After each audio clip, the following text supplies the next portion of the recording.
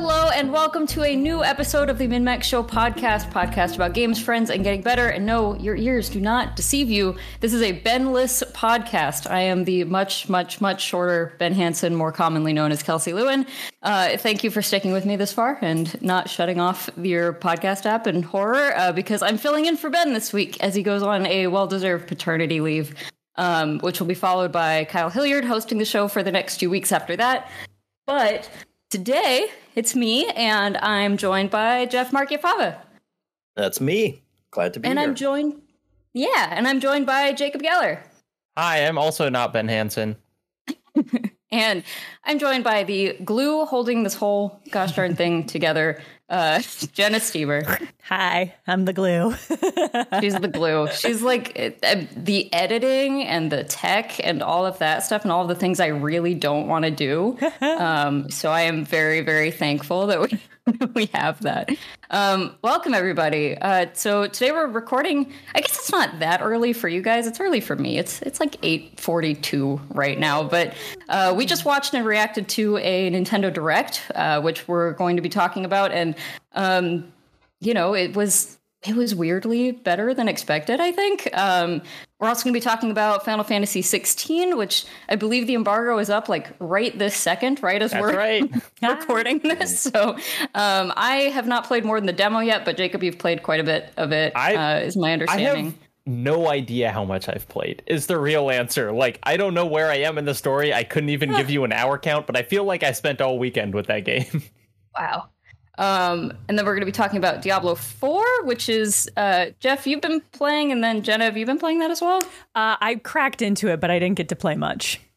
Okay. Yeah, I've been playing some of as well. Cool. And then I think we're also going to try to squeeze in a little bit about the demo for Lies of P. So it'll be a packed show because we had already planned all the content, and then Nintendo decided to drop a full Nintendo Direct like just in time to blow that up. And now it might be a kind of long podcast, but we'll keep it interesting.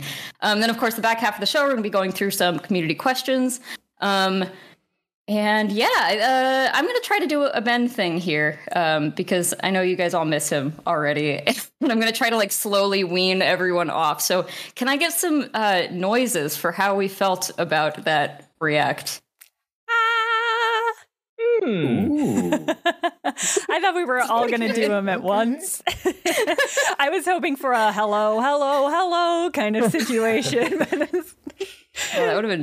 That would have been really nice, especially if you could harmonize it. Yeah, can we do that again, but in harmony, please?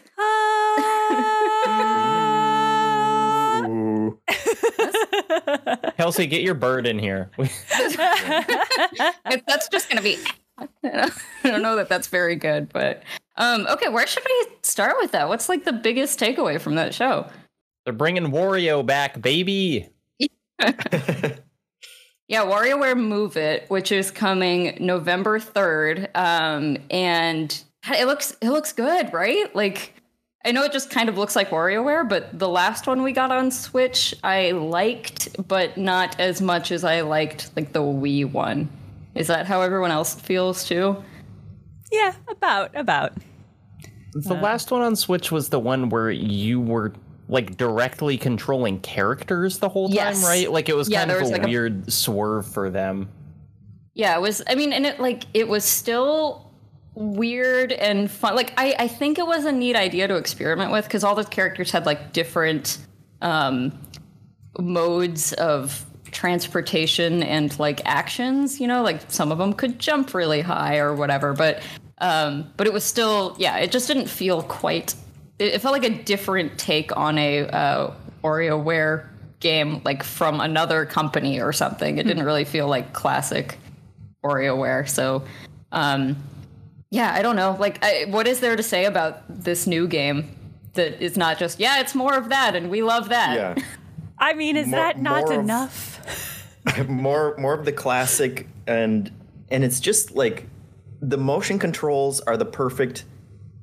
I don't like a lot of games with motion controls, but WarioWare is one where it's like, I'll get off the couch and be stupid for these kind of, really fun and goofy and genuinely humorous micro games. And so I was happy to see them returning back to kind of a more classic formula for that. Yeah, I love mini games. I just love mini games, period. And one of the things I really liked about like Dredge was it's just like, oh yeah, here's another fun little mini game to kind of break up the general pace of gameplay. Like it's always so nice, and I love them so much that this WarioWare is like snacks for a meal, where it's just like nothing but mini games. But I'm like, that's all I want. Mm-hmm. Maybe I'm a sucker who just likes seeing things that I recognize, but like the thing that they've done where it's just like suddenly you are playing another game for like 1 second. You know, they showed like the Mario 64 like sliding down the slide, and there was like some Pikmin thing, and just the kind of like weird magic of like, okay, what's this next mini game? Oh, it's Mario 64. Like that's the next mini game. Is just like such a strange trick that I really like being played. For like how social a console the Switch is, I feel like other than kind of Mario Kart and Smash Bros, I don't have like party games for it. And have you heard of a game called 1-2 Switch or Everybody 1-2 Switch? According to the director, we haven't. That's true. Yeah, I mean, I do want to talk about that. It's so funny. Nintendo, this was a fairly packed Nintendo Direct, and there's no reason why they could not have put Everybody 1-2 Switch in this Direct, other than that I think they know it's trash. Like, they put it out yesterday in a move that felt like, you know, basically they announced the Nintendo Direct, and then they put out this trailer, and then they did the Direct. Like, it felt very intentionally separate. Like, this isn't how we want you to think of us at Nintendo, but, you know, here is another game for the shelves. So, respect to Polygon, they don't even have on their everything in the Nintendo Direct. There's that pigeon game, Head Bobbers, that we were making fun of for looking like 1-2 Switch. It didn't even make the article of everything in the Nintendo Direct.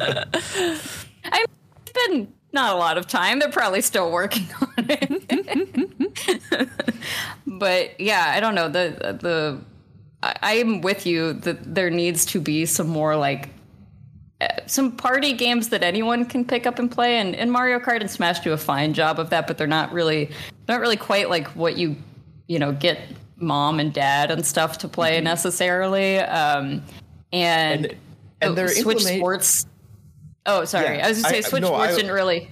Go ahead. I was just going to bring that up too. Yeah, the Switch Sports was like kind of hit or miss. Like they had bowling in there, but a lot of them it was, like the fencing or whatever. They were trying to make it a little more sophisticated of a game, and it's like I just want something that a bunch of people can jump in. They'll know when to waggle a Joy-Con, and then something funny and goofy will happen on stream or on screen. And that will be perfect for, more of a party atmosphere that people can just jump into. Yeah, I feel like they could have probably just re-released Wii Sports, like exactly. Just ported it, and that would have been fine. But I mean, point is, like, WarioWare Move It might be it for that. And I don't know, it's exciting to have one of those at least. The big one for me, I think, was Super Mario Bros. Wonder, the new, like, just actual mainline Mario game in sort of the classic style, and they're dropping the new. Is this the first time they've dropped the new word from New Super Mario Brothers? You know what I'm saying, right? I'm making sense. Yeah. Has there been a Switch new like game, or do they just have them remakes. Like available? Yeah. I think they've just been remakes because it's like the Wii U one they did, and then I think they added extra content to that, but it was, I don't think they've created a brand new, 2D Mario. So you can buy New Super Mario Bros. U Deluxe on the Switch for $60, but I think it is just a remake of the other one with maybe some extra stuff. Yeah, so I mean, what are our thoughts about Super Mario Brothers Wonder? Because the first thing we all said was the art style is killer. Like they finally fixed that.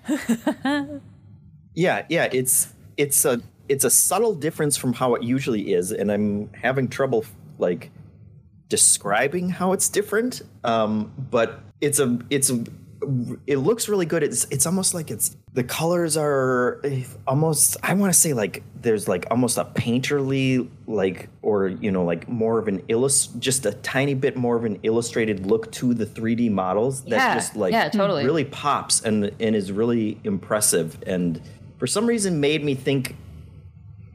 kind of associate in my mind more with Super Mario World.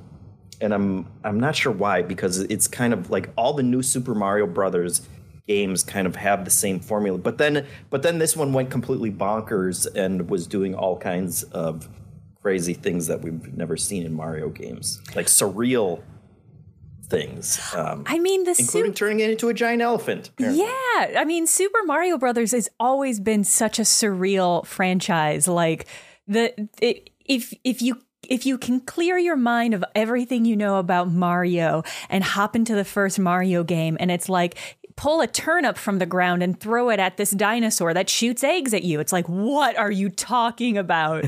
But because like it's been such a part of the gamer ecosystem for a while, I think we're like immunized to how weird it is. And so it's just a delight to see this wonder game where it's like, yeah, this thing that you know is a pipe, which was already really weird that you travel down pipes because you're a plumber, I guess. And now it's a little worm and you can be on the top of this worm as it crawls. That's so delightful. Yeah, I felt like the new Super Mario Bros. Series, when that came out, which I think the first one was on the DS, right? Kind of seemed, a fine game. I don't really have anything against it, but it felt like it kind of demonstrated to me it's like pixel art wasn't just like a thing that people did because they couldn't do 3D graphics, because those games were just so lifeless looking compared to like Super Mario World.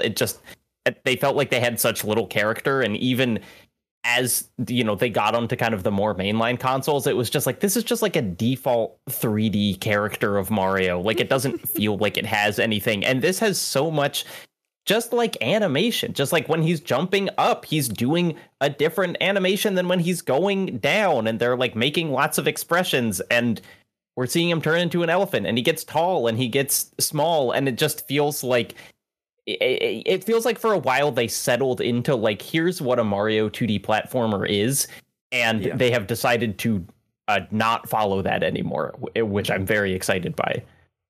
Yeah, and I don't know. I think that your point about it, just the last ones looking kind of lifeless. I mean, they almost it is the difference between like a play school toy or something, like just these like very round, shiny, bright colors that like are not inspiring, and like and like Jeff said, like a illustrative or painterly or something. It's, I don't know, the colors and the textures in it are just so much more interesting than I think we've seen from a Mario game in a really long time, and I'm surprised at how much that affected it for me.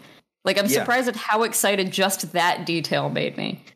The trailer has had some like close-up shots too of Mario, and it's like, oh, Mario has expressions on his face, like he's feeling feelings, and that's like strangely new for like the mainline 2D platform versions of Mario, and that's just super cool. And they also had a bunch of the other characters that you can play as too. They had Daisy in there and all kinds of different characters, which reminds me, of course, of like, I mean, I guess they have been doing that for a long time too, but I think it speaks to something that my brain goes back to all of the kind of classic Mario games that I loved. My mind was like, oh, it's like Super Mario Brothers 2, and like that was such a weird and surreal game, and so like I guess it is tapping into my nostalgic love for the series a lot more than I was expecting. And I don't know, have we had, like, we've definitely had you can play as Peach and Luigi and Toad for a while. Have we had like Daisy before? Other than like Mario Party and Mario Kart, I guess. I don't think in like a mainstream game like this. I don't think so. Which I'm pretty excited about. I'm excited about brunette representation finally in the Mario games. Yeah. Yeah, so I mean, I'm really excited to see more about that. And then Jacob, you made the nice joke during that it's like, oh, it's like if we finally took seriously that Mario was eating a mushroom. Ate a mushroom and got high. That's right. Yes. Yeah, it's just very like surreal things happening that I'm I don't know. It looks like it's gonna be a lot of fun. So that's maybe my biggest like it shouldn't be that surprising that they're going to make another 2D Mario, but like we just haven't heard anything in a long time. So yeah, I feel like it came out of nowhere for me at least. I think it's surprising. I think they might have just continued on with 3D. So I don't know. I'm a little surprised. And I was even more surprised to see the other Mario show up, even though it was a game that technically already exists. But like the Super Mario RPG remake did not have on my bingo card. Kind of thought that they were just going to like leave that behind forever, to be like, that was old Nintendo. We don't do that anymore. Yeah, I mean, not that the licensing for that is like crazy complicated. It is, 2 companies involved, but like it was one of those things where I was just like, they're never gonna, that's too complicated. They would never revisit that, right? It feels like a weird, obviously like super well-loved game and everything, but also feels like a strange part of Nintendo's history that they're not otherwise interested in going back to. Like anything that's like slightly off-brand for them, I feel like they don't acknowledge or revisit. And I mean, I saw people talking about this like it was rumored, and I was just like, that's BS. Like there's no way. That is the dumbest prediction I've ever heard. There's no way that's ever going to happen, and I was very wrong. Have any of you guys played Super Mario RPG all the way through, or halfway through, or anything?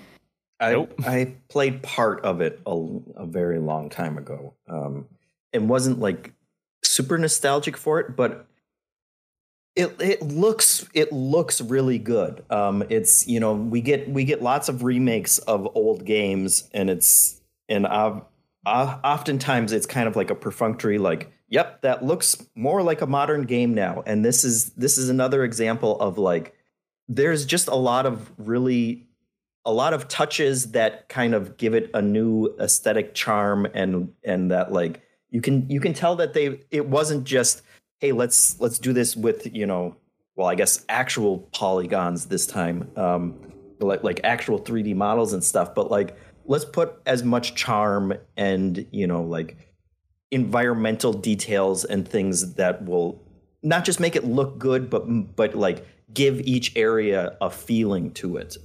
And so, yeah, that was immediately on my radar during that trailer as well. I'm curious, Kelsey, have you beat it? I haven't beat it. I have started it a couple of times, which is why I'm at least familiar with like the characters and stuff in it. But no, I haven't. So I feel like we're the wrong like collection of people to be talking about this, because there's got to be someone here that's just like losing their mind about this right now. Yeah, I don't know who's played it, but I know that the fans of this game are freaking out, and I don't know, rightfully so. It feels like even as someone who's never beat it, it's like, yeah, I get why this is a huge deal. It looks I'm fun. curious if like the kind of FMV looking cutscenes that they showed are those trailer things, or does this game have a like old Final Fantasy where it's like, oh, we're seeing the pre-rendered, now like a big story thing is about to happen? I mean, it's an RPG. I don't see why not. We get to see every hair on Mario's head perfectly rendered. we may not be like the best people to freak out about it, but I feel like we are the audience that Nintendo is hoping for when they bring back something like this, of like, for people who were interested, didn't really play a lot, but now think it looks super good and are on the hook for buying it when it comes out for the second time.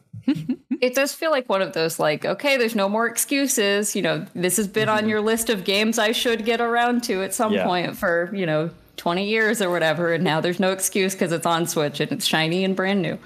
Speaking of no more excuses, still no appearance for Wind Waker HD or Twilight Princess HD. Just mark that down. Those games are lost to time. They will never come to a new Nintendo console. They tried it on the Wii U, okay, and you guys didn't buy a Wii U, and that's it. That's all you got. And then they teased some other stuff with that, which was very cryptic, like a Peach game or a Peach something. Maybe it's within Super Mario RPG. Like, did anyone understand that? No. It seemed separate and kind of like a new Princess Peach centered game, which we were kind of talking about could definitely use a mechanical overhaul and not be all based on crying and other emotions when she's doing stuff. That one also looks really interesting to me, and I want to see what they're going to do with it, because it feels like Peach could use some time in the spotlight and kind of a more like involved character overhaul that could, make her a really interesting character within the Mario universe, and not just, princess that needs saving kind of thing. I definitely got the impression that it was part of the Super Mario RPG thing. I mean, they showed the trailers at like the same time, and so maybe, like an expansion pack or something. Like, my guess is it would be mechanically similar to Mario RPG, but maybe it's just a completely separate thing that they were like, we'll throw Peach in here. Yeah, I have no idea. But then they also showed, like, right along that same time, they showed the Luigi's Mansion Dark Moon remake. Right. Yeah. So that's why I'm like, I'm not sure. Like, are these all... They played them in such quick succession that, like, it felt like they were all related, but then, Luigi's Mansion clearly isn't, so... Mm-hmm. Apparently there was a Nintendo UK tweet that says Princess Peach is poised to take the spotlight in a brand new Nintendo Switch game next year. Yeah, Janet is all up in our chat saying a brand new game starring Princess Peach is coming to Nintendo Switch in 2024. Stay tuned for more details, apparently was the text. So, could be a new Super Peach game. You guys feel like this could be, not in reaction to the movie, because the timing on that would be impossible, but like just related to the fact that Peach's character in the movie is such a, like, clearly more athletic and capable than Mario kind of character. Like, is this all like meaningfully coming together as like, no, Peach is here and she is a badass and like she's awesome, and these are like two different parts of that story, or am I just finding that would be my hope for the character and the new game. Whether that's what Nintendo's thinking or where they're going to go with it is just a total guess. I feel like at the end of Mario Odyssey, even they had Peach being, it's like the end of that game is like, she doesn't want Mario or Bowser. She's gonna like go off by herself. So I do feel like they're somewhat reinventing or kind of like trying to shift Peach's characterization, which I guess is good, because her previous characterization was she likes to bake a cake for Mario. I couldn't really name many other character attributes. She's a girl boss now. It feels like just the most like basic low level thing you can do to empower your female characters, right? Like, she don't need no man, and she's super competent and physically powerful, but she's not the main character. Isn't that funny? Isn't that a funny joke for a movie? It's like, okay. Yeah, it's still Chris Pratt. He's still the one you have to watch. Yeah, isn't that what a fun punchline? Let's see, what else from this direct stood out to us? There was the Metal Gear Solid collection coming to Switch. I don't think any of us saw that coming. Yeah, that's more just like Konami's getting loose with like what they're doing finally. Like after many years of just kind of like, I guess the Metal Gear series isn't doing anything. Now they're like, we got a Snake Eater remake coming out, and so you can play these old games. So it's the Metal Gear Solid trilogy, but they also branded it as Volume 1, which was weird. Like, how many are they going to do? More Switch remake releases? I think they had that same branding in the Delta trailer, which is Snake Eater. And so my question has just been like, is 4 going to come to something other than the PS3? Like, that's the one that seems most locked to its console, because they could do like Peace Walker, which I know is like really important to the story, and they could do portable ops, but like seems like it would be weird for them to do a volume 2 that didn't have Metal Gear Solid 4 in it. Yeah, I don't. And would 5? There's no way 5 would run on a Switch, right? I mean, that game is really well optimized, but I don't know if it's that well optimized. I don't know. I mean, we saw all the Arkham games running on Switch too as part of this direct, but yeah. You know what? Metal Gear Solid 5 played on Xbox 360 and PS3. So that's like, true. If you think of the Switch as like roughly equivalent to a 360, maybe. Okay. All right. Let's see what else we had. I mean, they gave more stuff on Pikmin 4, which I mean that was clearly stated in the description of the direct that was going to be happening. So no big surprises there. The glow Pikmin look very cute, and then Pikmin 1 and 2 are hitting the eShop.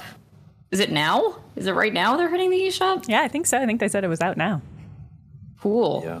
I'm happy to see more GameCube games just kind of getting thrown out there. Like, it feels like such a no-brainer because like there's so much love and nostalgia for the GameCube and so little ways to play so many of those games. Like, it just, you know, and I mean, I'm totally speaking from perspective of like someone who owns some game stores and knows how often people are asking for GameCube games, but it's like people are trying to buy those games all the time, and like any given GameCube game that was remotely popular is worth like $50 still. So this is a total aside, but I was in a game store the other day, which they don't have many in my city, so it's kind of an unusual thing. And Kelsey, I'm sure you know this, but like, you know how much a like sealed GameCube copy of like Twilight Princess is worth? I assume a ridiculous the sealed market's amount. wild. The sealed market is a whole different beast. I was just shocked because I was like, I had that game. You know, like I unsealed it, but yeah, you but fool! Still, You opened it and played it. $500. You rude. Yeah, but you opened it. That guy didn't open it. Yeah, come on. You got to be thinking long term about this. I'm never opening my games again.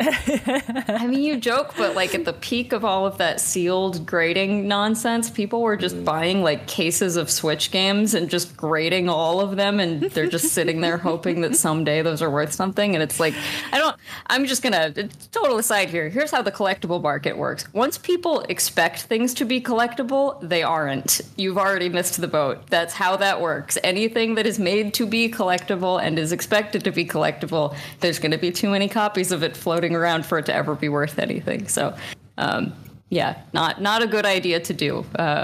Anyways, total not aside. NFTs. Those ones are totally different and will work, right? Right, Yeah. exactly. Is there anything else from the Nintendo Direct we want to unpack? Anything else that stood out to you guys?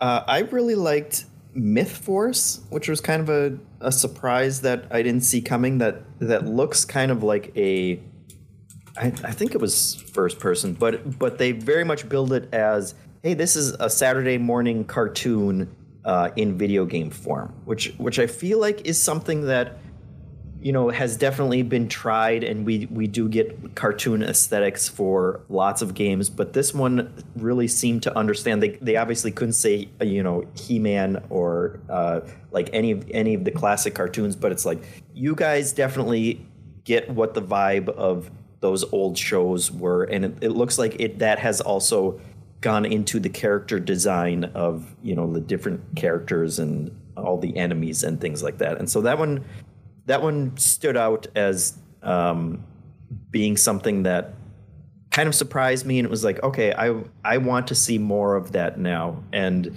usually that kind of 3D cartoony, you know, it's 3D cartoony, but it's a first person game doesn't always work for me. But that one looks interesting. Yeah, I'm curious. It looks really cool. I'm curious to see how it actually like feels to play. Yeah. I mean, I do love, just like the flat shading on all the characters. It's clearly trying to evoke Saturday morning cartoons, but in my mind, it almost looks more like a movie from like earlier in that time period where it's like they have a lot of money to make really smooth animations, but it still has that kind of style, that kind of flat shaded style. Kind of a Last Unicorn vibe is what it's giving me, which I like. I'm into that. I want to play that. Yeah. So that's Myth Force. That's coming. They just said later this year, which I feel like in a direct happening in June is kind of a weird move. Like, I feel like you should have a release date by now if you're doing it this year, but yeah, it seemed like we have a ton of games that are going to come out within like a 2-month window at the end of the year. November is getting real crowded. Yeah. WarioWare Move It is November 3rd. The Star Ocean Second Story remake is November 2nd, which I really want to play, but it's one of those things where I'm looking at the year and I'm like, am I actually going to have time to squeeze in another JRPG? We'll see. And then it'll be my game of the year, and and I'll argue for it in the 210s. And then, of course, everyone's favorite, Headbangers Rhythm Royale is coming October 31st. So that is the Pigeon rhythm game battle royale game that, like, I don't know, Jacob, you pointed out, it just looks like we're back in Raving Rabbids land. It's just that, like, intentionally ugly character style that we can leave that behind. Like, we don't need to carry that forward. Is this intentionally ugly? I mean, they're shapely. They're like little beans. I don't know if I think it's quite a rabbit. They're curvaceous. Yeah, you don't like a curvy. You don't like a Venus. You don't like an Among Us out here. I love my curvy pigeon. Yeah, I don't think it's supposed to be that kind of rabbit vibe. I don't love it, but I don't think it's supposed to be ugly. Well, also, every time I see a minion at any point in my life, I think that's a rabbit. I think they took that from rabbits, and minions are taking over the world. So, yeah, that's right. For sure. Well, and I like pigeons, and I like rhythm games. So I don't know. Maybe I'm just more mad at the art style than I have any right to be, because I'm like, this feels like it should be up my alley, and I'm just make them cute. Come on. Yeah, so I don't know, like, pretty good Nintendo Direct. I feel like they did a good job of announcing it in a way that was like, guys, it's just going to be a few things. Don't worry about it. Like, don't get your hopes up, and then actually dropped some cool stuff. Yeah. Every company should just do that, right? Mm-hmm. I think you have to. I think if you build it up with any amount of heat, inevitably everybody is going to be disappointed. Yeah. It felt like it was on par kind of with like Microsoft's showcase, and which one was better to you depends on, like individual preference for a lot of those kind of classic Nintendo franchises and whatnot. I certainly saw a lot of Metroid Prime 4s going by in the YouTube chat. So it's like, look, some people are still waiting for Godot on that one. Yeah. They're gonna be waiting. I mean, that's fair. I kind of forgot about that. That's how long it's been. That's the way to like preserve your emotional stability. Is just forget it ever existed. But I get that for some people you can't do that. If that's your favorite franchise, you're not going to just forget that was announced and that existed. So I get it. Yeah, that's rough. Jeff and Jenna, do you want to talk about Diablo 4? So I did not get to play as much Diablo 4 as I had hoped. Here was my experience with Diablo 4, is that as soon as I opened up, it cursed my keyboard. I have a beautiful pink light up gamer girl keyboard with like the underlighting. And as soon as I opened Diablo 4, it turned all of my keys bright red. And when I closed Diablo 4, it didn't change back. So it has simply cursed my keyboard. If that's on purpose, that's brilliant. Like, actually, to hack your keyboard lights and be like, no, you're playing Diablo now. Yeah. You can actually buy a microtransaction that'll turn it back pink. So it's, but I really, really enjoyed the opening cutscene gives me such like high fantasy Hellraiser vibes. And I didn't know I want that, but now I really want that. Like the modeling on the characters and like their facial expressions and their physical reactions it was heads and tails above most other cinematics I've seen recently, which have suffered from that how to describe it with words, since you might not be able to see my face. It's got like, it looks like a mask of expression plopped on a head that is not otherwise moving.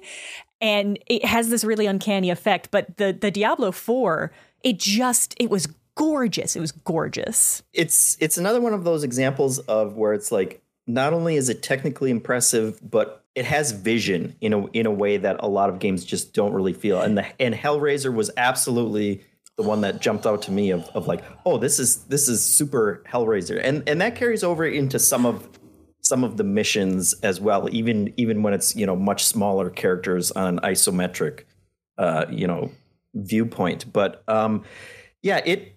for me, like, I haven't been a huge Diablo fan, and I didn't get into Diablo until Diablo 3 came to consoles. And this one has made some changes that made it a little harder to get into, because they got rid of like the directional dodge that you had on consoles in Diablo 3, and they kind of replaced it with a dodge that works on a cooldown timer.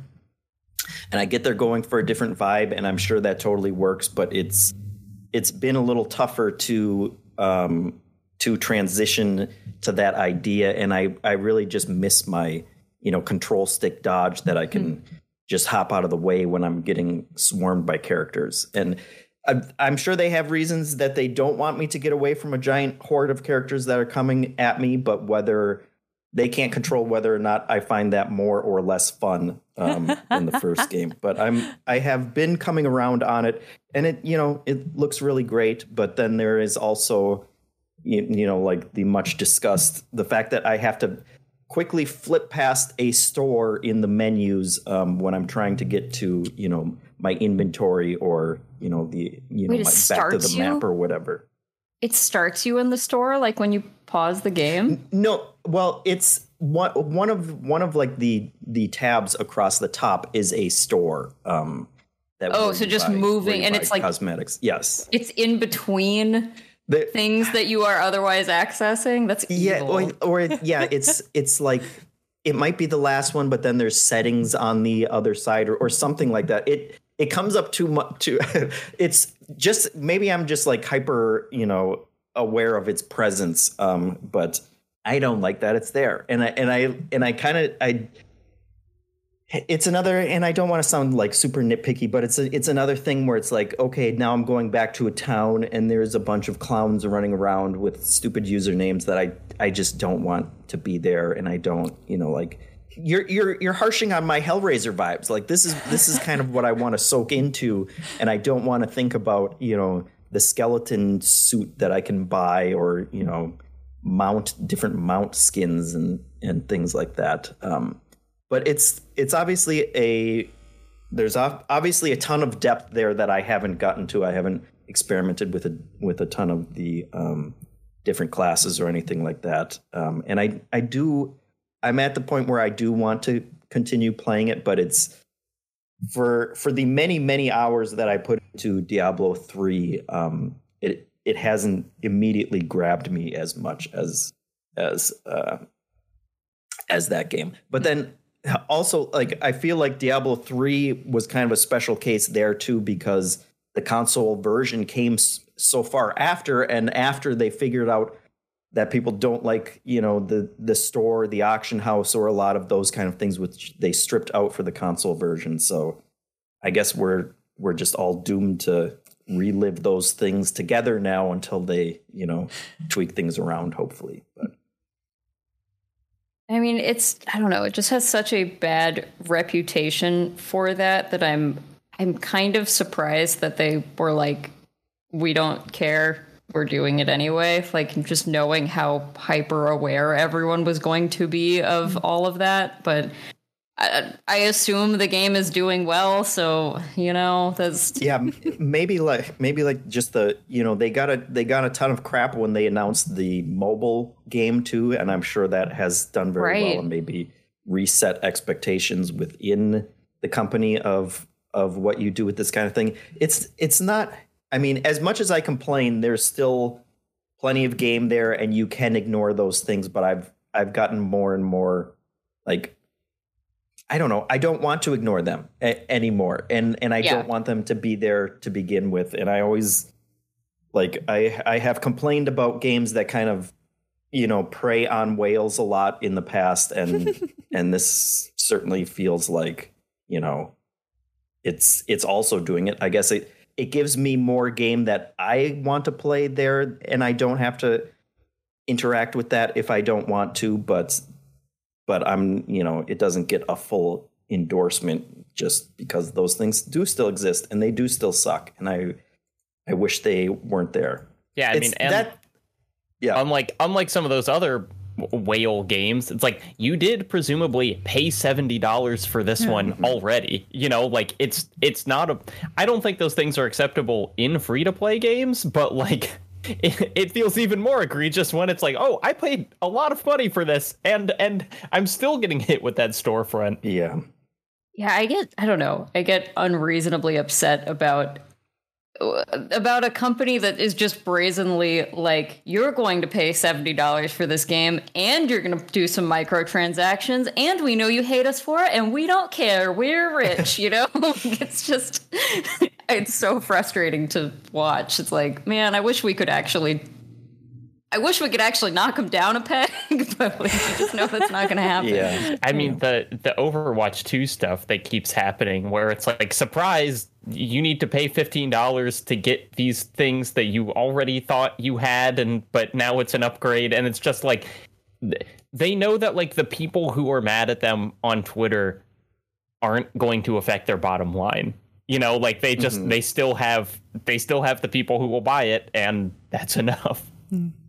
Yeah. All right. And I don't think Diablo 4 is as bad as kind of that Overwatch model. Of course, we haven't really gotten to like seasonal battle passes or anything like that. I don't know what any of that's gonna contain. But yeah, I've enjoyed the story more than I thought I was going to. I enjoy kind of there was a lot of talk of like, oh, you know, this is like the grimdark version. And as someone who came in on Diablo 3, it's like, I know a lot of people complain that like Diablo 3 was too lighthearted and, you know, like too colorful, like those kind of criticisms. It's like, I don't know. I love this game. I don't have any preconceptions. But the changes in this one have worked for me as well. And like I said, the kind of dungeon crawler, but much more Hellraiser than I was expecting, has been interesting, despite, you know, the many caveats that we've discussed.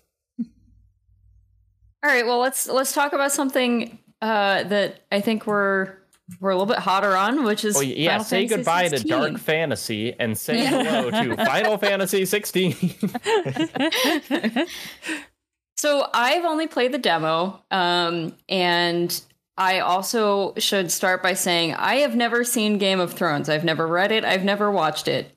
So I don't know what you all are talking about. I just like this. But Jacob, you've played a lot more of it than me. Yeah, well, the demo's pretty huge, right? Like the demo is like several like hours of the game. Almost 4 hours, I think. I wasn't timing, but I think it was like an entire evening of mine. So yeah, it's such a weird game. Like I have been dying to talk about this because it is just like so weird, apart from even me liking it or not, which I do. But it's like, it is a Final Fantasy game. It is relentlessly linear, at least for the first like 12 hours. There is very little RPG-ness to it, and it plays like a Devil May Cry, which is like, sounds like a game for me, does not sound like Final Fantasy. You know, like that is not what the series really has a reputation for. But like, if you're down with all that, it's really cool that suddenly like the stylish character action genre, which has been kind of underserved apart from like Bayonetta and Devil May Cry, is suddenly getting like a $200 million game that everyone's very excited about. Yeah, I mean, I'm loving the combat in this, and I know that they've tried to do, like, this is not the first Final Fantasy game with, like, action combat, but I didn't really like, I can't count, 15 car boys? 15, I didn't really love 15's combat. I found it just a little, I don't know, fiddly and confusing, but, like, this one clicks very well with me, and just sort of the, like, being able to cast magic and do melee stuff and just kind of, you know, warp back and forth with your dodges and Phoenix power. I don't remember exactly what they call That's right. Okay. Getting close to, like, closing the distance on them really fast. It's just a very, like, it is very Devil May Cry. It's just a very fun, like, action loop.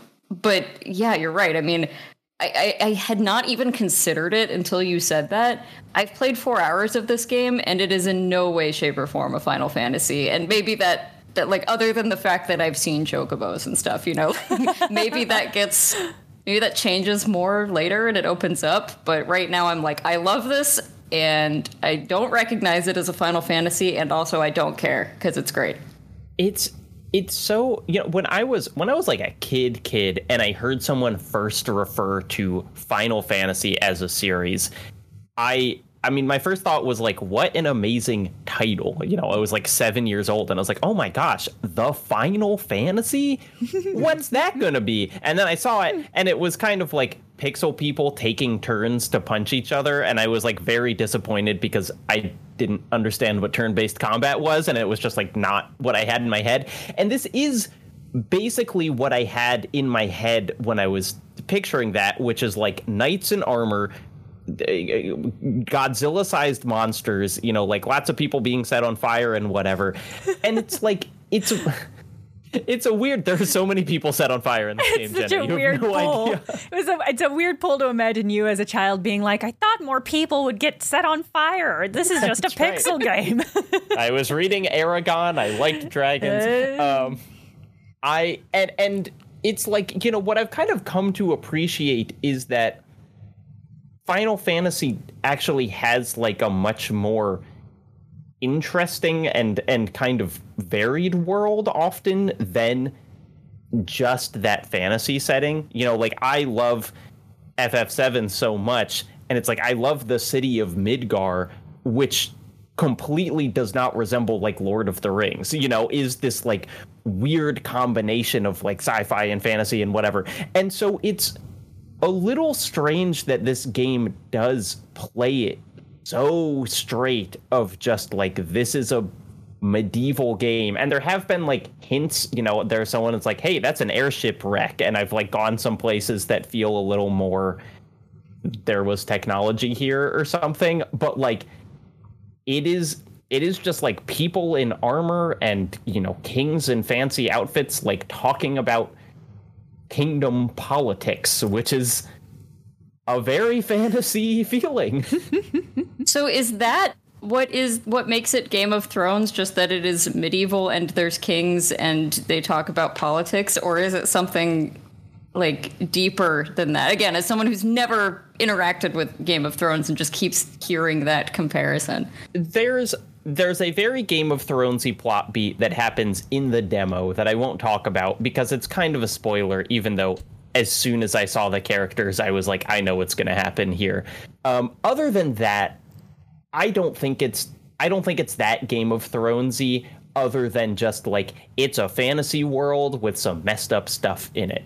You know, like the first bunch of the game, I'm probably like 10 hours in, is very interested in this like system of slavery that this world has, which I read Gita Jackson's Polygon review, and they noted that that theme kind of just goes away pretty quickly, and then the game doesn't seem that interested in it anymore.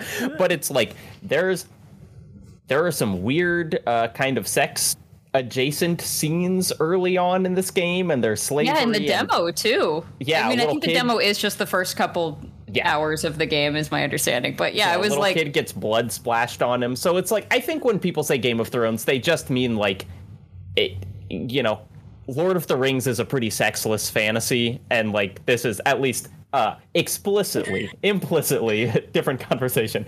But this one, it's like it's going for that mature feeling, and they like swear a bunch and stuff.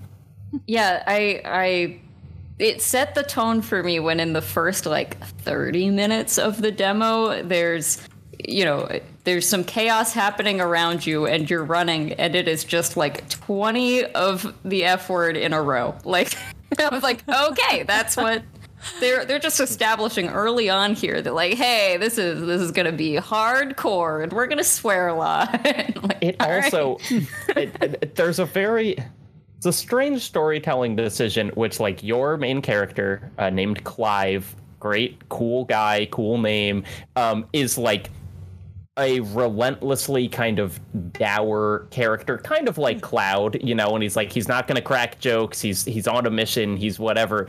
And then they pair him with another man who, while a little more jokey, is still just like, here are two men who speak in very deep voices and are edgy and are both wearing like black leather. And it's like, you know, in FF7, they really pair Cloud with some jokesters to like make him stand out, and this it's just like, hope you like hard men talking about difficult things, because like that's what this game is going to be for a long time. What is your party like, without too many spoilers, like what is your party like now? Like, have you added anyone lighter, or is it just two people who are dark? Party feels a little giving it a little too much credit, because like basically you've got the dog and you can command the dog to do things, and then I have had a couple different people that fight with me, but like they're just companions, you know, like you really can't command them at all other than telling the dog to like bite someone. That might change. I'm 10 hours in, which feels like a lot, but I know not for this kind of game. Yeah, so I've mixed it up a little, and you get some different companions, and like I like the things that are happening with Clive's story, but like it's a lot of just very brooding men in this game. It's so funny because on the surface, none of this sounds appealing to me, other than like the action parts of it. But I'm not typically like a medieval kind of person. Dark fantasy, I get annoyed by a lot of just brooding, and like, you know, that's not the kind of storytelling I usually like, and I don't know, so far so good on this thing. So I'm maybe I'll watch Game of Thrones next. Also, the music, tip top, the best. It almost feels redundant to say, but like Final Fantasy game has great music.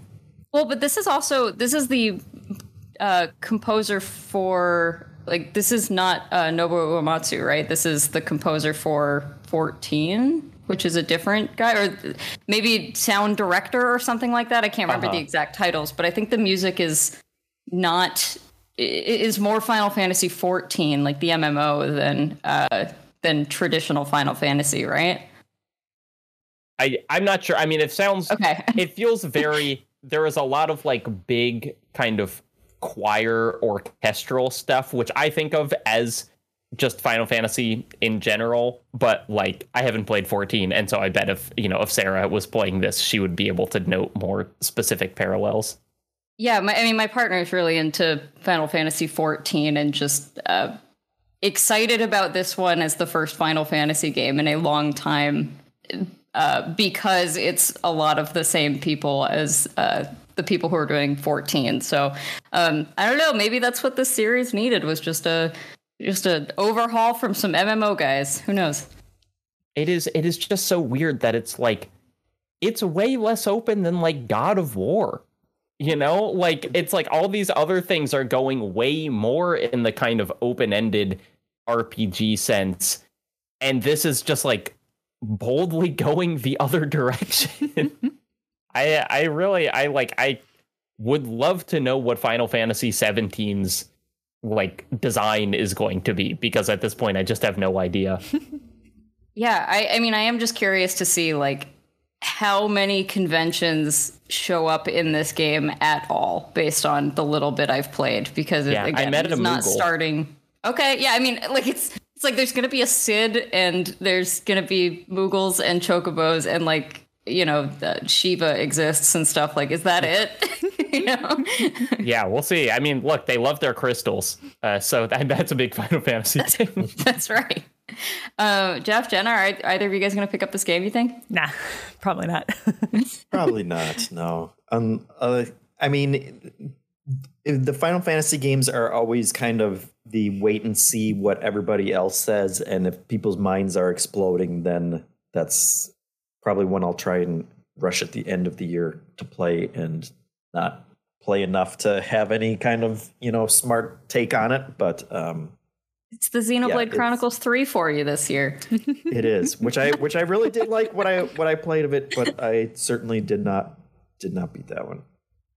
Yeah, I mean, it's worth saying that, like, currently the review, the Metascore is 90. So it's like, it's coming in hot. People like it. Right. But also, there are a lot of outlets out there that just give highly anticipated games 10s now. So it's hard to say. Yeah. Yeah. That's, that is still wild to me, though, just because, like, I don't know, to break all of the conventions and still, like, get people very excited about it, I think is a hard thing to do. You know, it's like when a musician drops like their weird album that's nothing like the rest of their stuff. It's like, that's what this feels like. And it's just, they're nailing it, it seems like. And that's hard to do. That's all I'm getting at. Like, that is an accomplishment. All right, well, that's Final Fantasy 16. I'm definitely going to be playing more. I'm getting my copy today, so I can finally play more than the demo, and maybe we'll come back to it on the show at some point to talk later parts of the game or impressions as we get later on. But there's one last thing we wanted to talk about, which is the Lies of P demo, which, Jen, are you the only one who's played that, or has anyone else played that? I got through the first boss. And then, so it's like, it's another pretty lengthy demo. I'm hearing, but like I did kind of the hours. first area. Yeah. Mm-hmm. Did you beat the boss? So Lies of P is this essentially love letter to Bloodborne, is my understanding, but your Pinocchio is... It's like a reskin of Bloodborne. It's not even a love letter. It's a Xerox. It's like, is it a love letter when, like, your stalker starts dressing like you? Like, but is also a puppet. Is that a good thing? Because everyone loves Bloodborne, or is it just like, no, this is too similar, get some new material? Well, this is a thing I'm struggling with, because, like, this is a new studio. And they're obviously chomping that Bloodborne flavor like wild. And so I'm really struggling between, like, I don't want to compare this to Bloodborne and FromSoft, because they're not FromSoft. They're not an established studio who's been doing this for years now. And so it feels in a way unfair to compare the game. But they also clearly want to be that game. So, like, from a critical standpoint, it's like it feels both unfair to compare them to Bloodborne or FromSoft, while also being, like, disingenuous almost to not compare them. But I don't think it compares favorably necessarily from a gameplay standpoint. I mean, I thought that it played better than Lords of the Fallen. You know, like, there are a lot of there have been a lot of Souls likes that have come out, that some more explicitly connected than others, and it's like, I think that it feels pretty good. I guess, what are your mechanical quibbles with it, Jenna? Well, the main one is that there's an undodgeable. Enemies have an attack that is, like, quote unquote undodgeable. You have to block it, and I hate that. I hate that more than almost anything. And it's one of the things I like most about Elden Ring, is that you really do have some variety and options in how you approach the gameplay. But it's just frustrating to me to be like, you've given me all of these different attacks and dodges and ways to engage with this battle. Why would you strip all those options away to reduce me to having to perfect parry this combat maneuver? I just find that really frustrating. And in general, I think the dodge, it just feels a little bit syrupy. The whole thing felt a little syrupy, where it was just like, I'm not moving as quickly as I would expect. But again, this is a thing, is like, am I just comparing this to, am I not allowing it to be its own thing physically in the gameplay feel? Am I not allowing it to be different from Elden Ring and Bloodborne? But also, I don't think it wants it to be. It's tricky. Yeah, I think there are some interesting things that it's doing where it's like, I guess Bloodborne is so like in my brain that when it does anything differently, I'm kind of like, oh, cool. Like this is neat. So like one thing that it has is like, you essentially have an Estus flask system where you get like 3 heals. But when you run out of those, you can actually like refill a heal by doing more damage. And so like, there are times when you're fighting a boss in Souls and you might not be dead, but you run out of Estus like halfway through the fight and you're like, I guess I'm just not going to make it because I can't do the rest of this without taking damage. And this is kind of like no, you can clutch it. You know, like if you get enough to get this health back, then you can do it. And there's kind of like an attack charge meter that's kind of interesting and different. And I think the design of stuff is like really interesting. You know, I did not play the whole thing. I do think that Pinocchio looks and moves so much like Timothée Chalamet that it is distracting. Yes. Like not only does his hair look like it, but when he walks, I'm like, they watched Timothée Chalamet walking and like, put that in the game. Yes, the Timothée Chalamet flavor is so strong. And I was, as I was playing it, I was like, look at this little Timothée Chalamet little puppet boy. And then a friend of mine was like, have you seen this little Timothée Chalamet puppet boy? And I was like, yes, thank you. He's very much that. Did you get to the part after the Parade Master boss battle where you interact with the lie mechanic? Yes, but I didn't. I just got inside, and so I didn't figure out like what it meant to do that. But you get to a door, and it's like the door's going to ask you if you're human or robot, and it won't let any robots in or puppets. So like you have to lie because you're the one puppet who can lie. And then the door does that, and you say, I'm a human. And then it like debuffs you somehow.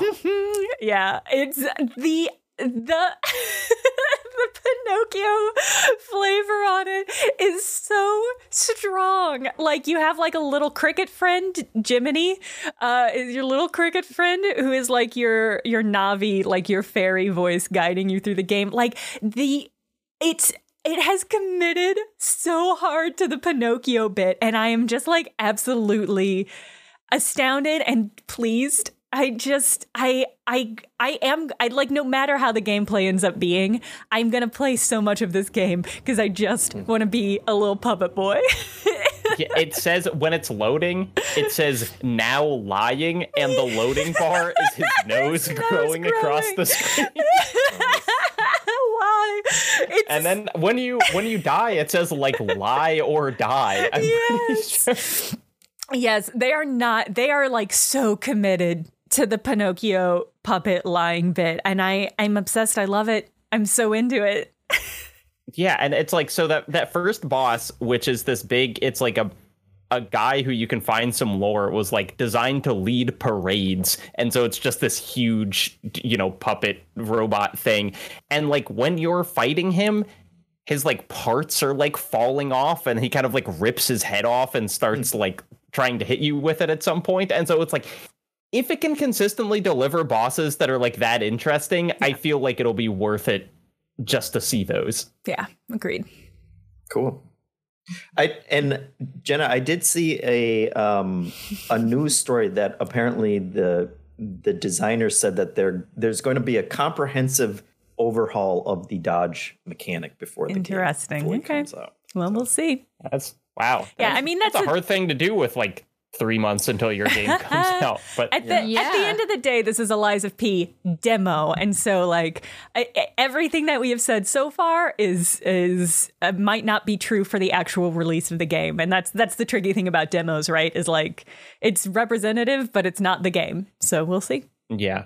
But I mean, like when I was watching trailers for it, I was kind of like, this looks high quality enough that I almost don't believe it's like real, because this is a first time studio. You know, it's like I just kind of don't know where the production quality is coming from. And like in the demo, it is like, sounds like damning with faint praise. It's a very functional game. Like it works basically exactly like you would expect, and like the animations look good. And so it's like it's not fake. It's just, is it something more than Bloodborne kind of remains to be seen. Yeah, we'll see. So Lies of P is coming September 19th of this year. So it is it's coming in soon. Yeah, that feels like not a lot of time to make big changes, but what do I know? I'm not a game developer. Hey, Jacob, I'm new to this. Can you tell me how this whole thing operates? Well, we're funding Ben's baby through a little thing called Patreon. That's right. It is Patreon, patreon.com/minmax with 2 N's. Find a tier that's right for you and support independent games media. A thing I assume you like if you're here listening to this podcast. Thank you to some of MinMax's biggest supporters, like Factor. Factor is America's #1 ready-to-eat meal kit, and it can help you fuel up fast with flavorful and nutritious ready-to-eat meals delivered straight to your door. Picking what to eat every night, what to cook, looking up a recipe, and all of that it's way too much work. And we've all got gaming to do. I think three of us on this podcast need to finish Tears of the Kingdom still for the deepest dive. Is that right? Yeah. Yeah. None of us are I done. never will. Yep. But we do want to make sure we're still eating while we're playing Tears of the Kingdom, so that's where Factor comes in. Skip the trip to the grocery store, skip the chopping, the prepping, the cleaning up too, while still getting flavor and nutritional quality you need. Factor's fresh, never frozen meals are ready in just 2 minutes, so all you have to do is heat and enjoy, and then you can get back to playing some video games or enjoying the summer sun or something. We won't judge. Hey, you know what else is cool? What? Thank you. It's cool that by choosing Factor, you're choosing sustainability. They offset 100% of their delivery emissions to your door, source 100% renewable electricity for their production sites and offices, and feature sustainably sourced seafood in their meals. So not only are you getting delicious things like roasted garlic filet mignon and shrimp, or Cajun spice shrimp and salmon. Sounds really good. You're doing it sustainably. They offer delicious flavor-packed options to the menu each week to fit a variety of lifestyles, from keto to calorie smart and vegan and protein plus. I didn't know that was a lifestyle, but I don't know. I'm here for it. So head to factormeals.com/minmax50 and use code minmax50 to get 50% off your first box. That's code minmax50 at factormeals.com/minmax50. Get 50% off your first box and have some delicious food. And thank you, as always, to our wonderful friends at I Am 8-Bit. I Am 8-Bit rules. Did you guys know that they also support the Video Game History Foundation's fundraiser every year? I did not. They're not paying me to say that. They're just awesome. Fantastic people. Anyways, they want everyone to know about the Bug Snacks 2X LP vinyl soundtrack. This is a 2X LP on tasty orange cream vinyl with music by Seth Parker featuring the track It's Bug Snacks by Caro Caro Benito, and album art by Nicole Gustafson. They also have some Bug Snacks fine art prints by Nicole Gustafson. They are limited edition, 12 by 12, 100 of each, museum quality and archival fade and resistant ink and acid free on textured cotton rag paper. And then there's also a 24 by 12 edition of these fine art prints. Oh man, I did not look up how to say it. Giclee. Do you guys know how to pronounce that thing? I'm so embarrassed. It's a print type. Yeah, Glycine? Glycine. I don't know. No clue. It's my first time. Come on. Again, museum quality and archival with art by Nicole Gustafson. So if you go to I Am 8-Bit's wonderful online store, you can use the promo code National Donut Day, National Donut Day, all one word, to get 10% off of everything under $100. Help support I Am 8-Bit because they support us in a big way, shipping out a prize each and every week to whoever sends in the best community question. This week, I Am 8-Bit is giving away the Red Lantern vinyl soundtrack, a single LP on Aurora Purple vinyl, which sounds very lovely. Music by Herkesh Herway? I am butchering these names here, and I am so sorry.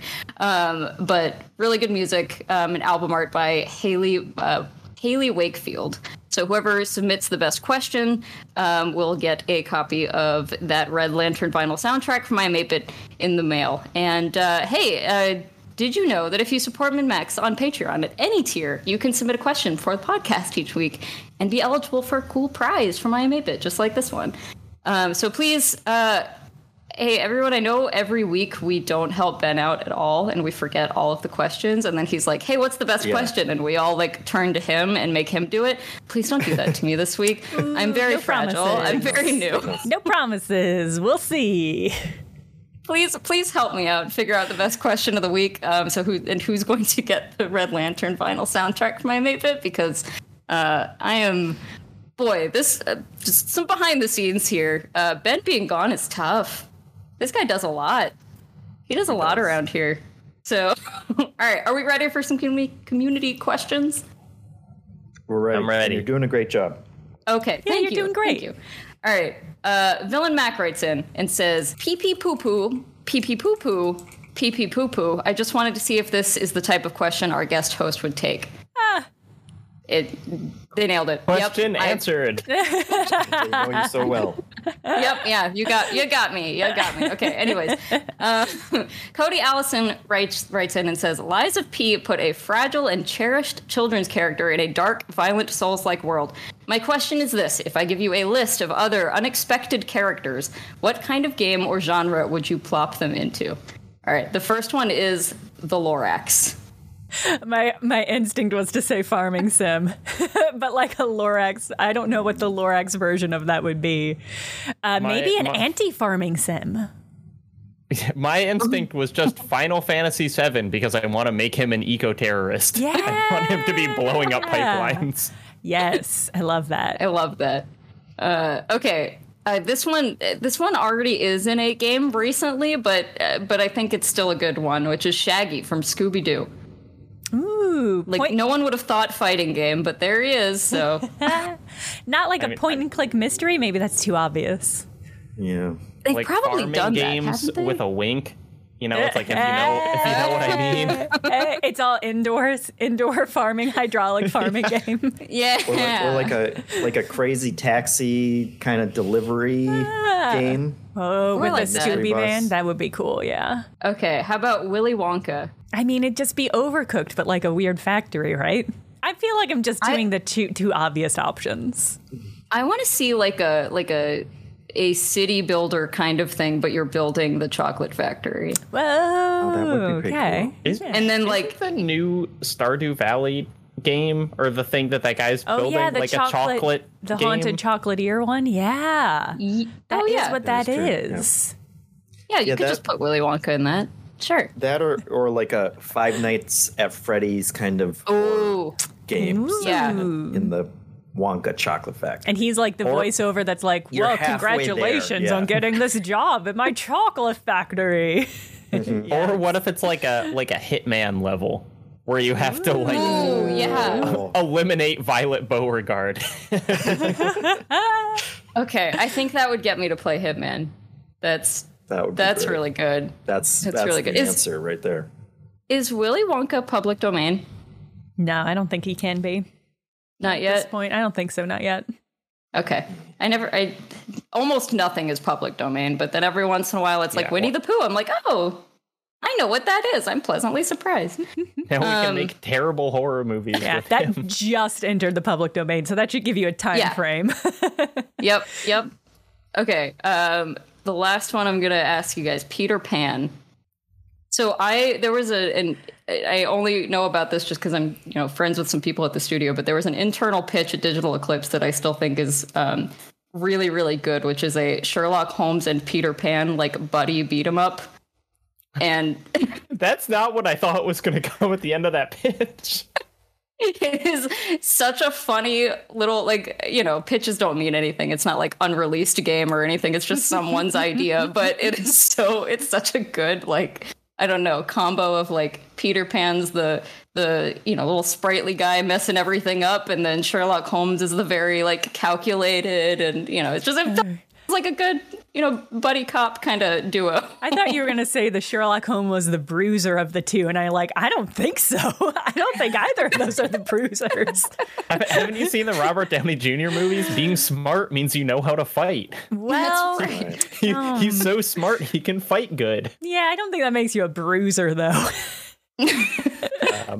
My thought was like, Nights into Dreams is like a game where it's like the whole game is just, hey, you can fly. And like, I don't know if that game would be successful in today's climate, but like it would be cool to have kind of an open world game where like flying was just the whole thing if you could make it interesting enough. What if it's just Flappy Bird, but it is Peter Pan? Thank you so much for that question, Cody. That was fun. Andrew Danglis writes in and says, "Hey Horts, with mean old fuddy-duddy Ben away on paternity leave, seriously, congrats. It's time to get away with something that he would never allow on his watch. Since there is no way he will ever listen to this or watch this, I have bad news for you. He's probably here right now. He's here right now. He's in the room with us. It's time to throw down some put-ups for Ben. What is a put-up, you ask? Well, it is the opposite of a put-down. That's right. I'm asking you to take this opportunity to flatter and compliment Ben in his absence so he cannot deflect or try to halt the proceedings. For example, I will go first. This is speaking as Andrew, although I agree with him. I sincerely appreciate the openness Ben has about his own quirks and anxieties. Not only is his candor often hilarious, it is also a healthier example that I think he realizes of how to accept oneself. So this was unanimously voted on, by the way, internally as like, yes, we are doing this. Is the compliment Ben minute of the podcast here. So lay them on me, guys. Well, I'll go first because I think I know Ben the least well of the people here, so we'll get me out of the way. But when I was prepping for it, so Ben obviously does an exhaustive amount of work behind the scenes that y'all don't even get to see. And so when he was transferring these responsibilities to me, he made this incredible video walkthrough. And I think he mentioned this on the podcast the last time I was here. He made this incredible video walkthrough that's just like, here's every step, here's the back end, here's the settings I use, here's how we do this, here's where we click. And it's just like, it's such an incredible amount of time and energy to have put into this thing that is just about like making this transition smooth for me and for you. And it's just like, it's so impressive that he was like, I've got to take care of everyone. So I'm going to make this incredible walkthrough. And I'm just really grateful for it. We're kind of his first babies, if you really think about it. Yeah. He's been taking Because care we're of all helpless. Look, the man was born to podcast host. Like it is just this weird, uncanny thing where it's like I've been listening since, he was at the Game Informer show or whatever.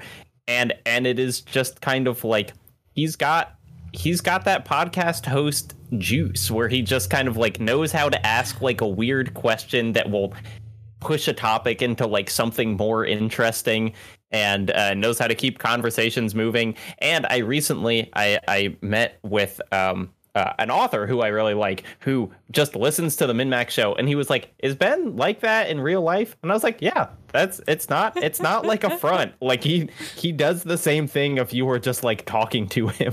That is something that I think he maybe does not realize just how much of a gift and a talent he has for this kind of work. I feel it especially when he does interviews with like developers and that sort of thing. I'm like, man, like I also do interviews, part of my job. I do research and stuff, and I interview people for research. And I'm like, I can only hope to be as good as you are at this someday, because the things he gets out of people and like the just smoothness of the transitions between one topic to the next and just being able to really play off of people is I think way harder to do than it looks. Like he makes it look so easy.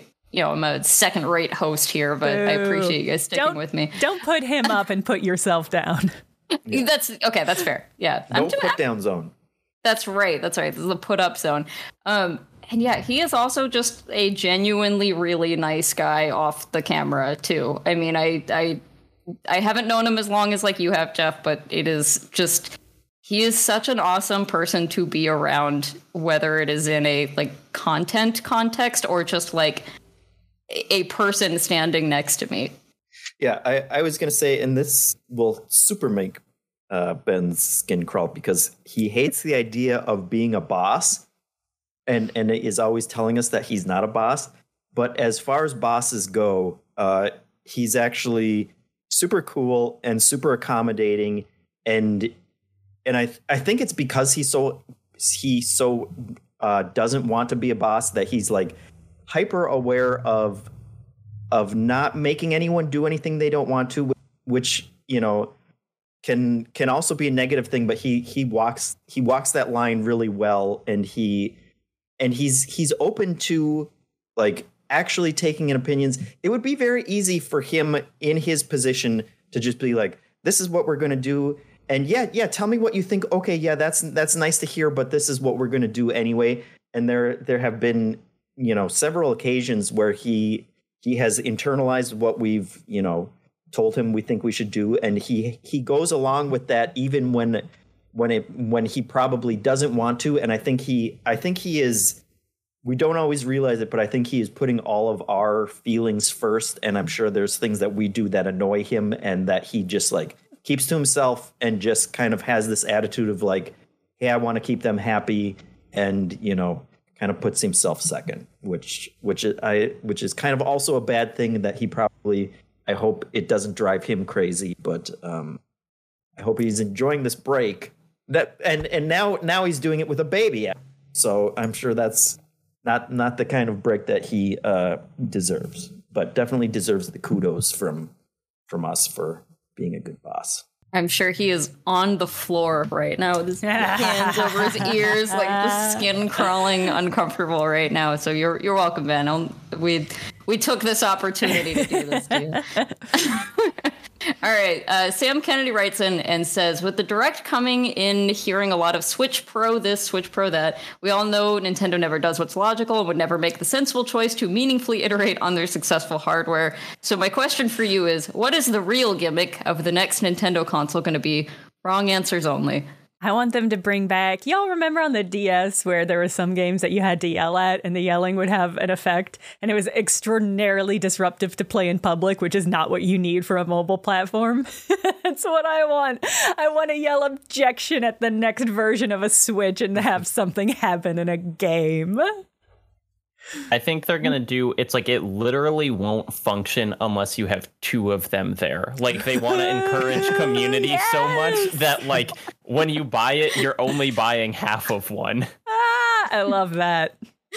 I can totally see both those. And they're shaped like a heart, so it's like a friendship. Friendship. Best friends necklace you have to like put together. Yes, it's that, but a whole gaming console. It's going to have a built-in treadmill or something, you know, like the next ridiculous conclusion, like you should get out and walk more, so buy the new Nintendo treadmill. The difficult part of this question is they already made a device to like monitor you while you sleep, so it's like where do you go from in terms of ridiculous ideas? You know what though, I would buy if Nintendo released like a a small compact, maybe like it folds up or like shrinks down or something, just treadmill I can just put on my floor that's not a giant bulky treadmill thing, and had game integration with that, or didn't, and it was just like a thing so that you can walk while you play. Like, I would buy that and I would use it. I've been looking at those silly foldable treadmills that are small. I don't have like a ton of space in my house for that, but I had one of those. It was great. It was very functional. Is it? Yeah. Okay. Yeah, I got one. Yeah, so Nintendo, make a branded one, make it integrate with like 2 games. And at least I will buy it. They should bring back the DDR pad. That's what I want. I want to see the mat. Like, you remember like the folding mat that you could get for DDR? Yep. That's what I want. And it's the only way to control the console. Yes. Yes. You have to be moving to be able to play the game. I love it. I was really into DDR for a while when I was younger, and I actually, when I was in college, bought one of the metal pads. Wow! And then I moved into an apartment that was not on the first floor, and I had to get rid of it because no one wants to hear that. So. Devastating. Bob Buell writes in and says, "Howdy, cohorts, and the new little Hanson. Who do you believe has jumped more? Every human that has ever lived, or every video game character ever? Ooh. Am I crazy for thinking it's a slam dunk that it's video game? Oh no, I think it's not even 100% video games. Yeah, when was the last time any of y'all jumped? You know? But Yeah, like how many times do you jump a year? Tell me now, when was the last time you jumped? It's like, I bet in downloading, remember when you would download Wii games from the eShop and there's that little animation of Mario punching the block as it was downloading? I bet that loading screen on my Wii has jumped more than I ever have. Like, just that. Yeah. Are we talking about like the number of total jumps or the number of people who have jumped versus video Total game jumps. characters who have jumped? Total jumps. It's got to be total jumps. It's got to be. Yeah. It's got to be video games. Yeah, people don't jump. I mean, the entire like history of Mario, like the only reason we have jumps in video games is like to solve a very specific design problem where it's like, okay, if a barrel is coming down at you and you're in a 2D environment where you can't move to the left or move to the right, which is what you would do if a barrel was coming towards you, I guess you'd jump, and that's where jumping comes from, you know? It's like it is a video game problem that is not in a not video game life. Okay, no, you're turning me around. I am growing. I'm on Nintendo side with this. Y'all need to get out and jump more. Are y'all not jumping a lot? I feel like I don't jump a lot, but there are occasions in which I do. Like there's, you're climbing rocks or whatever. You're clambering over stuff. You see a parking pole and you're like, I can jump that. You see a low hanging roof or a low hanging ceiling and you're like, I bet if I jump, I can tap that ceiling. Jenna, you have middle school instincts. Back at it again at Krispy Kremes. You got to tap it if you see it hanging. Y'all got to jump more. Got to get out there and jump more.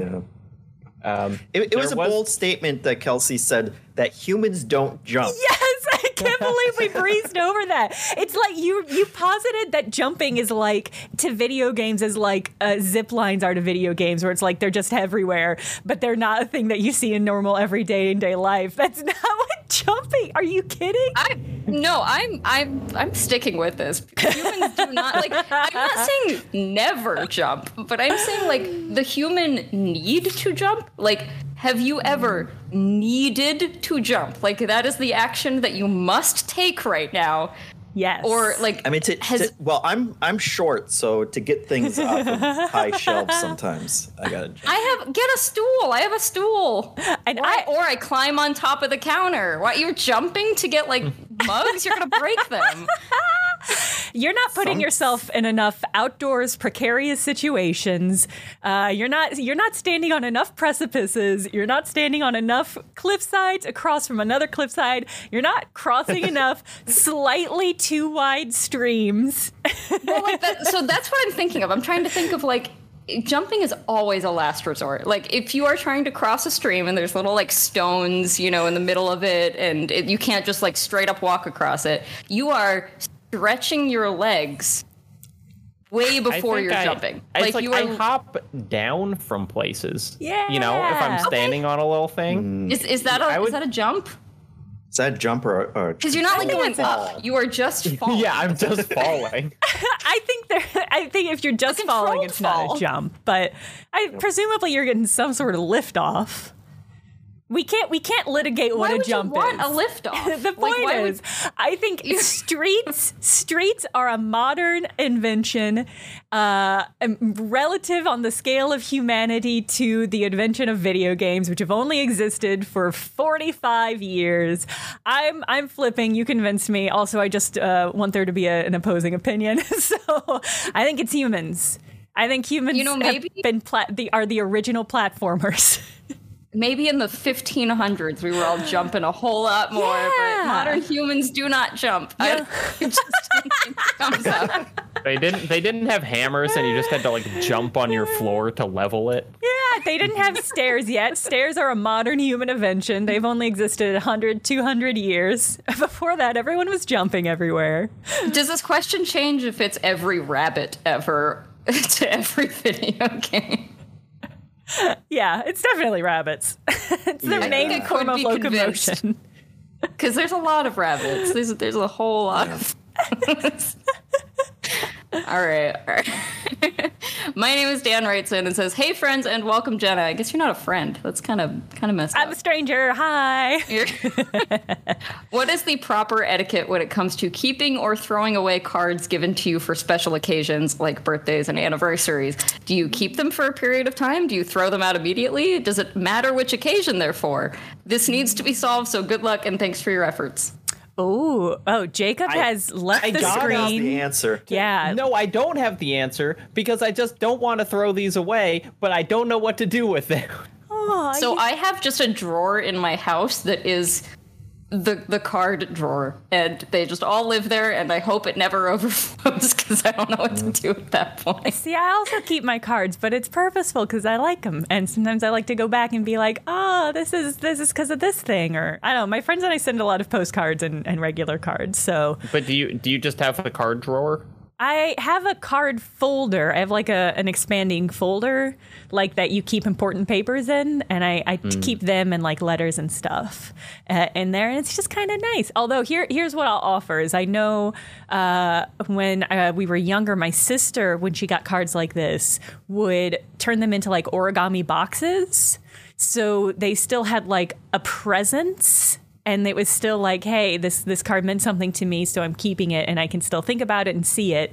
But it's not just a card, right? It has like some sort of function. This is the life-changing magic of tidying up. I'm saying you've got to Marie Kondo your cards. I feel like turning it into a box would make it take up more space. Yeah, but I was thinking. yeah, but it's like functional. So you've got like this little box that you can keep, I don't know, like pin backs in or pennies or whatever. I guess I just No, don't that have a sounds lot like of needs clutter for to teeny me. tiny. Yeah, exactly. Well, then feels throw like them something away.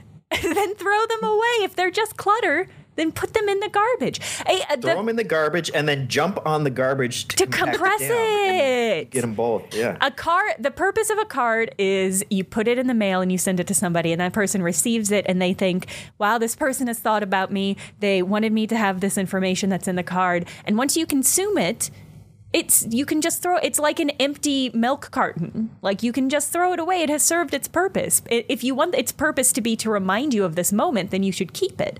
But if not, you can just throw them away.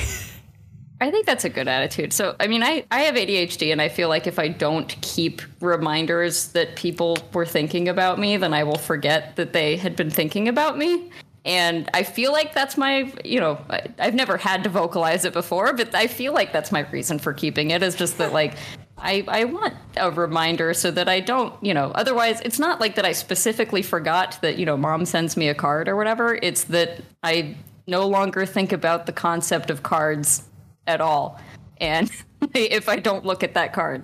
Yeah, I've got on my wall, as I'm pointing behind me, is I have got a whole bunch of cards. Some of these are ones that I've sent myself. Some of them are just art prints that I got at cons, but a lot of them are things that people have sent me. And so, like, what I want to remember is that this person cared enough about me to send me this card. And that is a worthwhile thing for me to keep, so I'll post it. But, like, it's a lot of cards from a lot of the same people, so sometimes they go in the trash because they've served their purpose.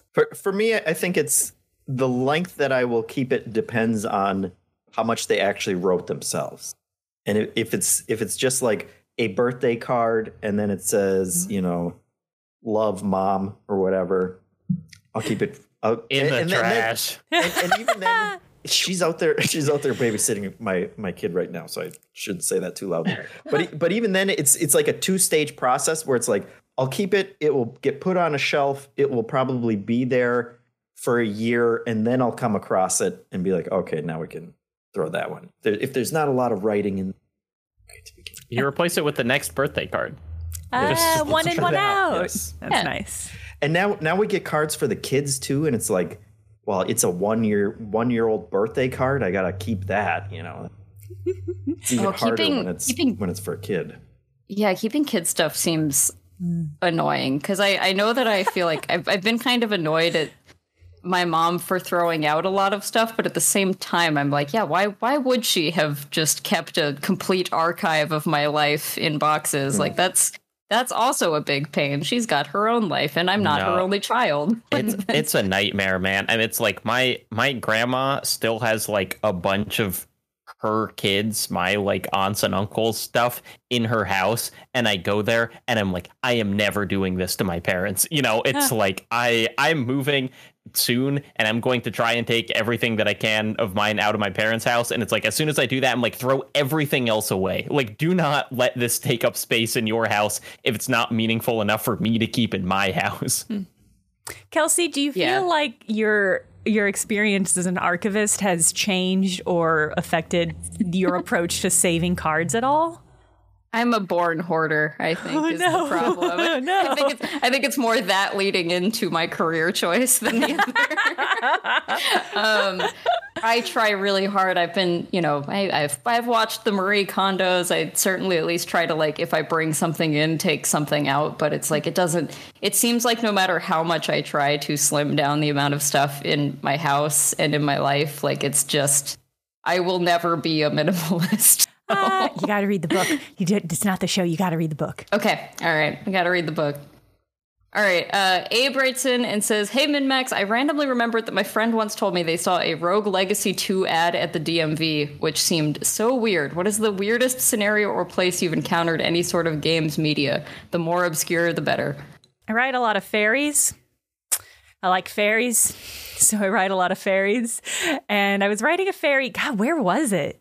They all kind of blend together. I think it was the Wales to Ireland ferry, and they did have a section on that ferry that just had like gaming machines, but like the gaming machines you sometimes see at like rest stops where it's like just like a match like a casino games basically, and you're paying to play those casino games. But it was weird to be walking around this nice ferry and just be like, oh right, I can gamble here, I guess. I was listening to an Angels game, the Los Angeles Angels of Anaheim, for the non-baseball people here. And there was a Bandai Namco ad as one of the just like ad reads in their broadcast. And I was like, who is that for? You. And I'm still confused by it. And I forget what their tagline was, but it's, it's whatever their like corporate tagline is, like a very generic, like fun for everyone or something like that. And I was just like, who's listening to a baseball game? And then it's like, oh, Bandai Namco, I wonder what they make. I wonder if I want to play their games. Once I saw like a video game ad before a movie in a theater. Oh. And I was very like unsettling, and I can't even remember what it was. I feel like it was kind of back in the like 2011 like wild and woolly days of advertising before they learned that they could just have your phone listen to you and put whatever ads they want on there. But it was just like, what? It's Call of Duty ad? Like before. All right, what do you guys like for question of the week? I like the jumping one. Yeah, it's got to be the jumping one, right? I think so. I like Hanson compliments, but I think he would literally jump off a bridge if we gave a person who asked that. Oh, when you jump off a bridge, does that count as a jump or is that a fall? Oh, it's a jump. It's a jump and then a fall. Yeah, well, I guess it depends on if you just kind of like go over the edge or if you're really proactively jumping first. And what I'm saying is that Ben would proactively jump. He would. He would. All right. Well, congratulations to Bob Buell. IM8bit will be sending you the Red Lantern vinyl soundtrack. Thank you so much for submitting your questions. And don't forget that if you sign up for any tier of the MinMax Patreon, patreon.com/MinMax with 2 N's, you can submit a question too and be eligible for a cool prize like that. Now it's time for a little something we like to call Get a Load of This. Jacob, what do you got? Get a load of this. GDQ was 2 weeks ago, last week, I'm not sure, but I've been catching up on some runs because I always have a hard time watching it live. And I always like the runs of games that I've played that I've never thought about being a sped run before. And this year I watched the Peggle speed run, which is very weird because it's like, the thing is, it's not as locked in as you would think. Like, I kind of pictured them being like first shot just hits all the pegs on every one. But it's like because the orange pegs move around, they actually don't have like a lot of concrete strategies. And so it's just someone who's really good at Peggle. Like it's just like this guy's super good at Peggle, and the commentary on the couch are like three very entertaining people, and it's just like it's a fun run to watch, and it's just like never did I think that playing Peggle quickly was going to be something that I would like watch someone do. I love GDQ for that. It is like, nearly every game in there is something that I don't think about how, or at least all the ones I watch are the ones that it's like, people speedrun this. Yeah. All right, Jenna, what do you got? Jeff, go ahead. Go. Sorry. Okay. I was trying to do the Ben thing and delegate, but you guys are helpful. Get a load of this. This is, speaking of hoarding, kind of. This is from the Internet Archive. They just added and announced. Well, it was a couple weeks ago. They added and announced a giant optical sound effects library, where they have these 3 huge volumes of like movie soundtrack sound effects that were all recorded from like the 30s up until the 80s, and they've released them all online, and it's not just like they like remastered and all of that kind of stuff, but it's not just like individual like here's a laser sound or whatever. It's the actual recordings of them doing it, so you can hear like all of the like Foley artists and like the people on set, and they're like telling them all to be quiet, because this was back when they had like entire sets and like talking to, if it's a person making sounds or whatever, they're kind of talking to them and giving them directions. And it's, as you may guess, it also includes the original like Wilhelm scream like session that was from. And I guess it was it was supposed to be a person getting eaten by a crocodile, and it was like the Wilhelm scream was like the 3rd take, and so you can hear the other ones going into it. And so it's an interesting wormhole to kind of jump into and listen to all these crazy sounds. I listened to that Wilhelm scream one. Me too, and it was like the first 2 I was like, is that one it? Is that one it? And then there was the 3rd one. I was like, no, it's that one. I know when I'm hearing it. I feel like it would be so uncomfortable to sit in a room and just like, it's a room full of people ostensibly because, there's chatter and stuff. And like, you just sit there and it's like, okay, now scream.